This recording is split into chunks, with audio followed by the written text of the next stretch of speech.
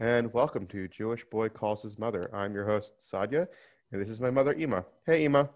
Hey, sweetheart. Kissy, kissy. I love you.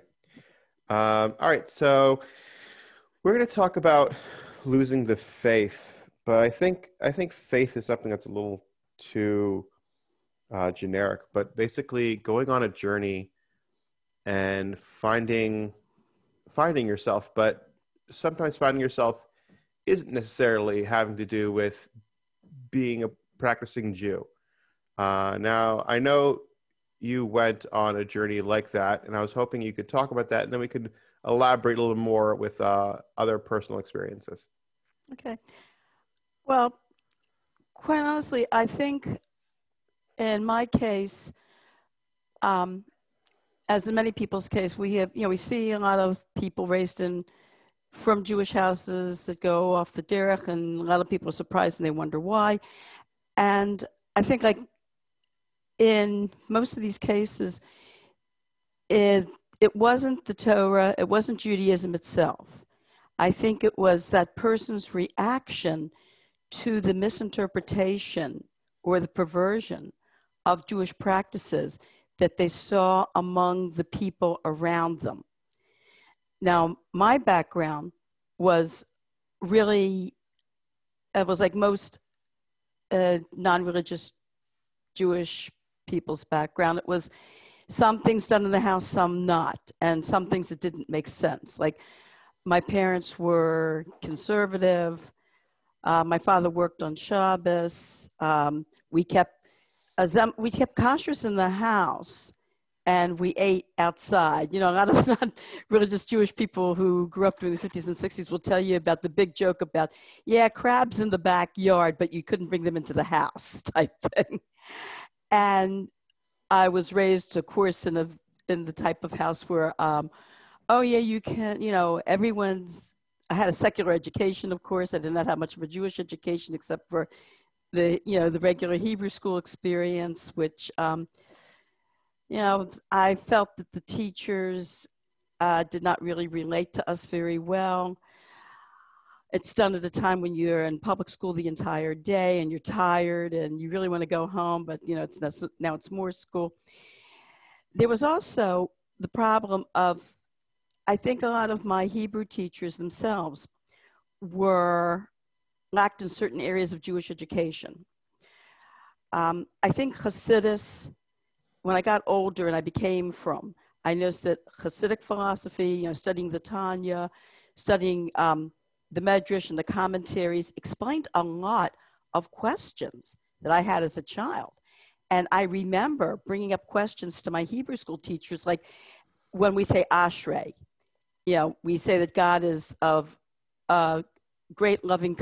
forgiving and of great loving kindness. So one day I asked my Hebrew school teacher, I don't understand this. On one hand, we say in Ashrei that God is love of great loving kindness. Yet look what he did to Sodom and Gomorrah. He totally just obliterated an entire metropolitan area and killed all these people. I said, how can you say God is kind? Her answer to me was, don't question the word of God, which is a good cover up for don't ask me, I don't know.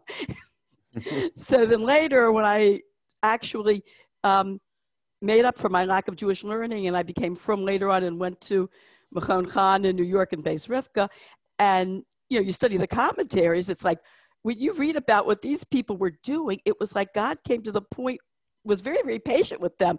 He put up with their horrible behavior for how many, many, many years, until finally it came to the point where if I don't get rid of these people, they're going to destroy civilization as it is known. It was it's either them or the world. So that, you can understand a little better. Also, you asked you said I became I'm going to say atheistic, but when I look back now, I really was not a Jewish atheist. I was a Jewish ignoramus. It happened when I was around roughly 13, 14, about 14, 15 years old, around there. And I fell into this, how can I say it? It was very much in vogue to be very intellectual and to be atheistic, liberal, atheistic, intellectual. It was like a whole persona that quite a few people were following, and I kind of fell into that. The straw, though, that broke the camel's back was when I was 14, it was Yom Kippur, and I decided, well, maybe I didn't want to go to shul. My parents convinced me to go to shul. So I said, maybe I'll reconnect. I'll go to this. It was a modern Orthodox synagogue that shall be nameless. And I decided I would come in and just sit in the back and listen to the cantor singing, and maybe I can kind of reconnect. I sat there, and this man walked over to me who was like an usher, sergeant at arms, whatever. He says, "Excuse me, do you have a ticket?" I said, "No." I said, "I don't, but I just wanted to come in and hear the cantor sing, and there's nobody sitting in this section." I said, "Can I just sit back here, and if someone comes in, if it's their seat, I'll give it to them." He says, "No, you have to leave." And I was shocked. I said, I was only 14. I said, "Why?" I said, "Can I just sit here and hear the cantor sing?" "No, you have to leave." So I got up and I left. My father was sitting out in the car. I walked over. I ripped off my Jewish star that I was wearing around my neck. I said, "That's it. I'm finished." And I told my father what happened. And my father tried to explain to me very patiently, like, "Hey, this was the action of one individual. And, you can't totally throw over the religion because of one action." And he tried to explain to me, but I was 14. I was very upset. And I didn't even touch anything Jewish after that. I just stopped keeping any little semblance of what I was keeping. I just stopped. I told my mother I'd become an atheist. I didn't believe in God anymore. And that's how I was for, my goodness, almost until, how can I say it? Almost like until my senior year of college. That's the way I was for almost, I guess you would say, the next 8 years. And I interdated because I figured, well, first of all, you go to public school and you're taught everyone is equal, equal opportunity, everyone's equal. We're taught, being anti-discrimination. And it's like, well, if everyone's equal, why logically then do I have to only date Jewish boys? If someone's a very fine young man, he happens not to be Jewish, so, so what? What's the difference? And of course, it upset my parents very, very much. But, my parents were raised in an atmosphere where even if you didn't keep so many mitzvahs, you just didn't interdate. You dated Jewish, you married Jewish. And I tried to explain, wait a minute, you didn't raise me like this. My whole education, my whole upbringing was, yes, we are all equal. Yes, we are all the same, So why are you getting upset now that I'm following this philosophy that basically you raised me with? So what changed me was, even though I was quote unquote atheistic, at least I thought in my mind, I never was a self-hating Jew. I always felt Judaism was my cultural heritage. And when I came to my senior year of college, I promised myself a trip to Europe. And I think we went over this before one of our other podcasts. Yeah, we did. We talked about it in the previous podcast. Right. If anybody wants to listen to that. Yeah. So anyway, I'm not going to go into that again. But, I went to Israel and I met Shlomo Carlebach and his group. And I met, of course, the people from Yeshiva Har Zion. I met a lot of very, very fine people. And it brought you back. I davened at the Kotel, which was a very spiritual experience. It was absolutely amazing. And then to go back home and try to go to my parents' conservative synagogue after davening by the Kotel, sorry, it's like eating a very, very fine steak made by a very fine chef and now having to buy a hamburger at McDonald's. No plug against nothing against McDonald's, but well, no, it's like you have a refined palate. I think that's what it is, anyways. Because you mentioned previously about how it's this idea of like, well, why can't I marry outside of my faith? And we're all equal, and I mean, it's true. We all are equal in the eyes of God, and that's something that's very, very true. But I think what's has to be kind of re-registered is that you have to kind of keep in mind there's other factors when it comes to culture and when it comes to um, holding on to what was given to us, because we were given, you know, the Torah, and we were told to keep it. We can't just throw it away. We can't throw it out. So it's not necessarily saying, you know, I'm better than you because I keep the faith one way and you keep the faith the other way. It's just that this is what is given to me, and I have the obligation to hold on to it. Mm-hmm. And I think people have to understand that it's an obligation. And I think people don't want to hear obligations. The world is all about pleasure. They want to have pleasure and receive pleasure and have all this pleasure in this world. And it's not about this world. It's about, you know, doing your obligations and doing your due diligence and doing the right thing.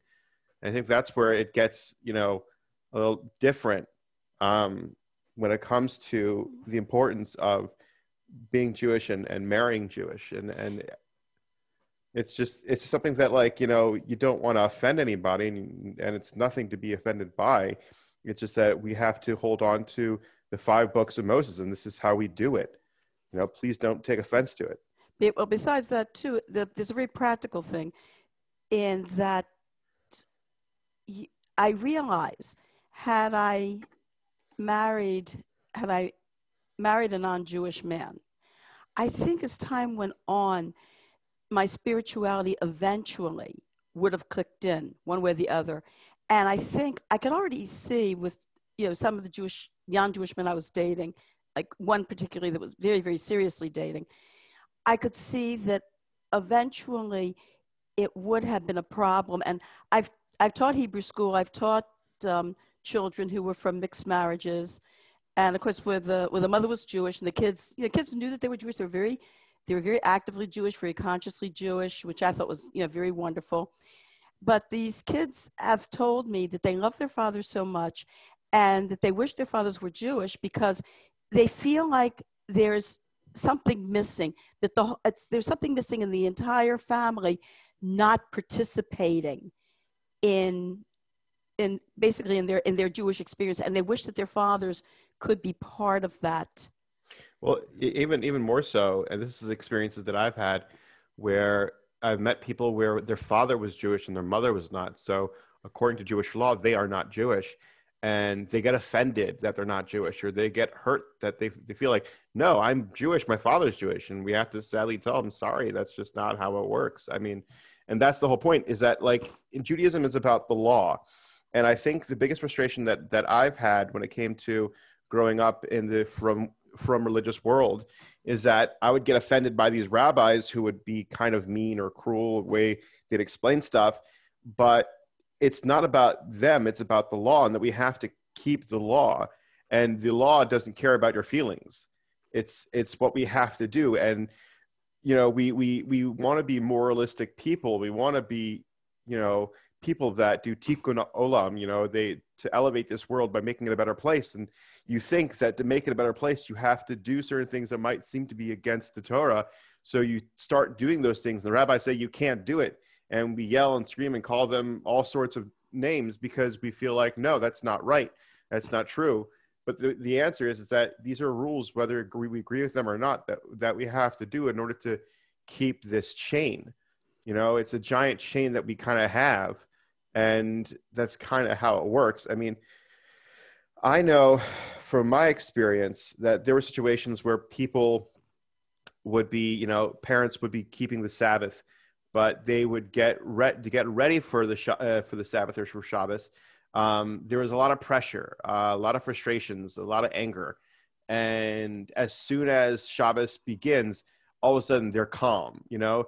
And, like, they just don't talk about the fact that they just literally flipped their shit at their kid and yelled at them for 5 minutes straight because, you know, they weren't getting dressed quickly enough, you know, but all of a sudden now everything is fine. Like, it seems hypocritical, and it throws people off, and it throws people's faith off. I mean, another situation would be I've seen where, you know, a father would be at, you know, the Shabbos table yelling and screaming at, you know, their son and breaking a knife, you know, and then wonder why the son doesn't want to keep Shabbos. You know, it's like we have to live as an example. Like you want people to go ahead and follow you. Maybe don't be such a fucking asshole. I mean, that's just that like teenage anger that I kind of had growing up. I never really broke Shabbos or Kashrus. I never really went off the derech, as you would say. But I think the biggest frustration is that you gotta also be realistic with the people around you. And I know it's hard. I could just say it from experience of remembering as a teenager that like parents need to kind of loosen the grip a little bit when it comes to, you know, the rules. I know on your side, your parents didn't really have a lot of strict rules, and therefore, because it was pretty loose, you kind of felt there was no need to have it in the first place, and you felt religiously you really weren't doing anything anyway, so it didn't really matter. But for me, it's more of like when rules are so strict, it's coming out of your ears. You have no let up. You have no place to kind of, you know, let loose or feel a little more comfortable in your skin.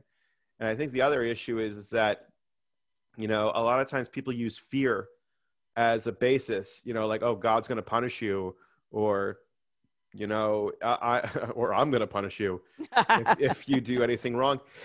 And fear lasts, but it doesn't last so long, because eventually people stop living in fear and they'll stand up or they'll just walk away.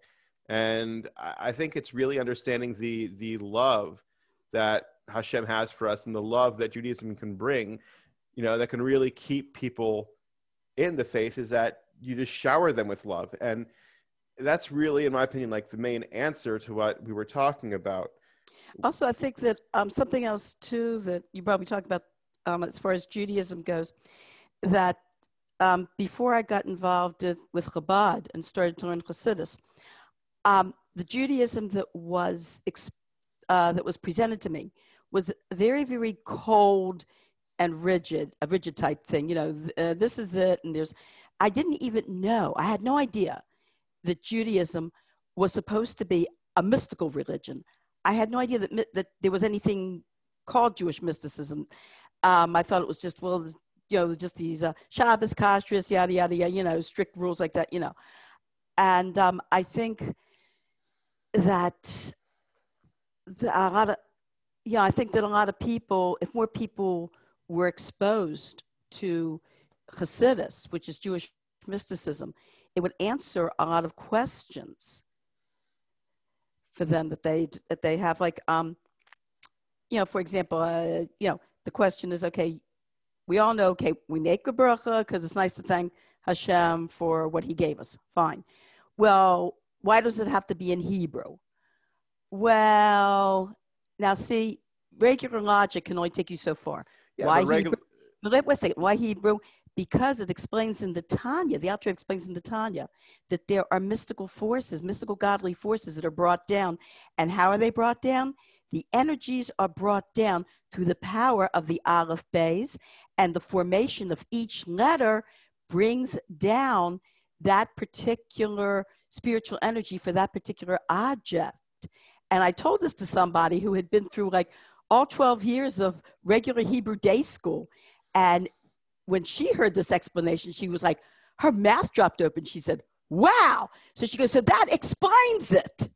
Yeah, I think what it is that, like, you're talking about old school teaching where literally there was just a lot of like, shut up and do your fucking job kind of attitude. Well, it's not just old school. You'd be surprised, quite honestly, how many Jewish schools have a very cut and dry attitude and presentation to the kids, which brings up something else. We were talking about like Rebbeim and, you know, parents, teachers, Rebbeim. I think a lot of our Jewish schools have to stop feeling, how can I say, threatened when kids bring up very difficult spiritual dilemmas that they're going through.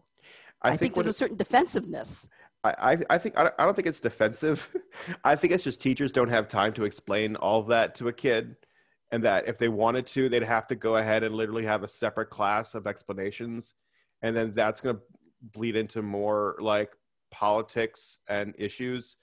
Like, the biggest thing I noticed when I was in TA was that you had a lot of Ashkenazi, Sephardi, Mizrahi, Chabad, Litvish, all sorts of Jews all together, and they have to make a, criteria. They have to make a whole, not synopsis. What's that word when you have a whole list of things that has to get done? It's an education curriculum. Thank you. Jeez Louise, I've been forgetting what. Yeah, correct. So they have to make a whole curriculum that satisfies all of those things, and you have to keep up with Sephardi minhagim, Ashkenazi minhagim, Yeshivish minhagim, Hasidic minhagim, all that stuff, and you have to kind of set a precedent of like, well, what is the core, criteria? So when you have a kid asking a question, you really get multiple answers to that question, because just like when you were talking about, well, if I say a blessing, why can't I say it in English? Actually, according to like most people, and even you can even hear from like Rabbi Katz in his podcast, he talks about how that's actually okay. You actually are allowed to do it. There actually is a good reasoning behind it, but you can see that socially speaking, it kind of turned into something else. Like the only real difference between Reform Judaism and regular Judaism back in the day was they had an organ in the synagogue and they did everything in German. And now it's completely different. And it's just like, it's you don't want to have that trickle down effect, and that where like, if this is okay, then this is going to be okay.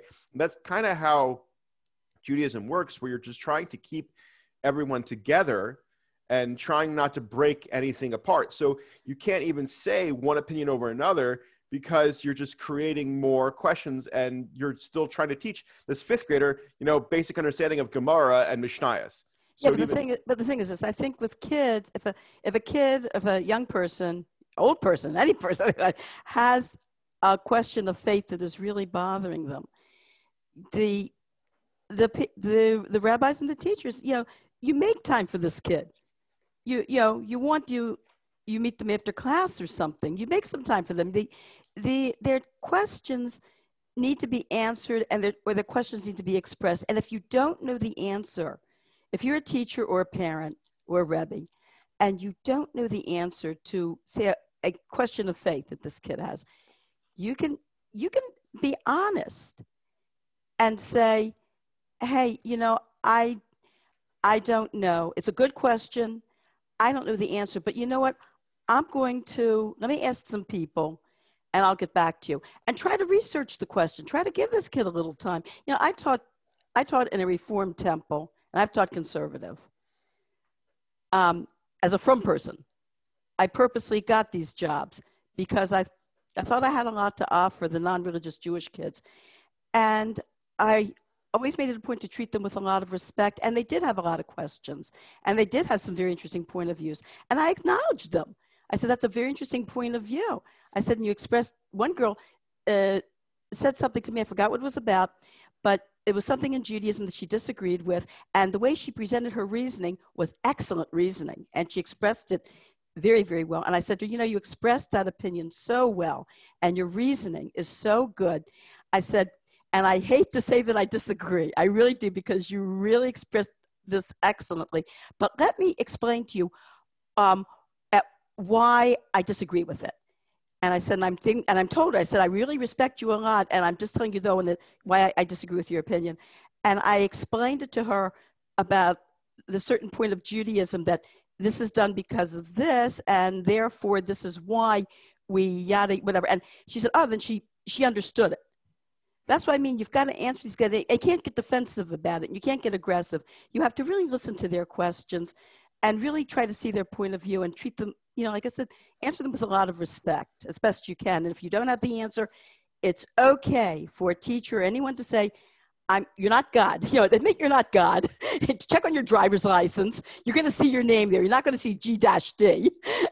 And tell them, it's a great question. I don't know the answer, but you know what? Let me ask some people and research it for you and get back to you. Yeah.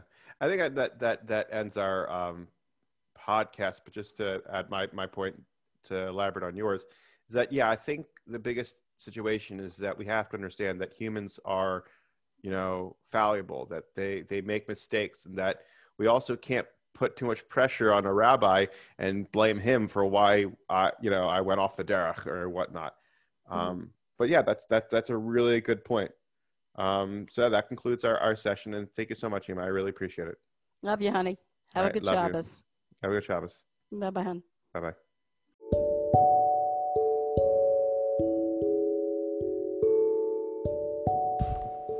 Hi, thank you for listening. Be sure to subscribe and share. I really appreciate it, and my mother does as well.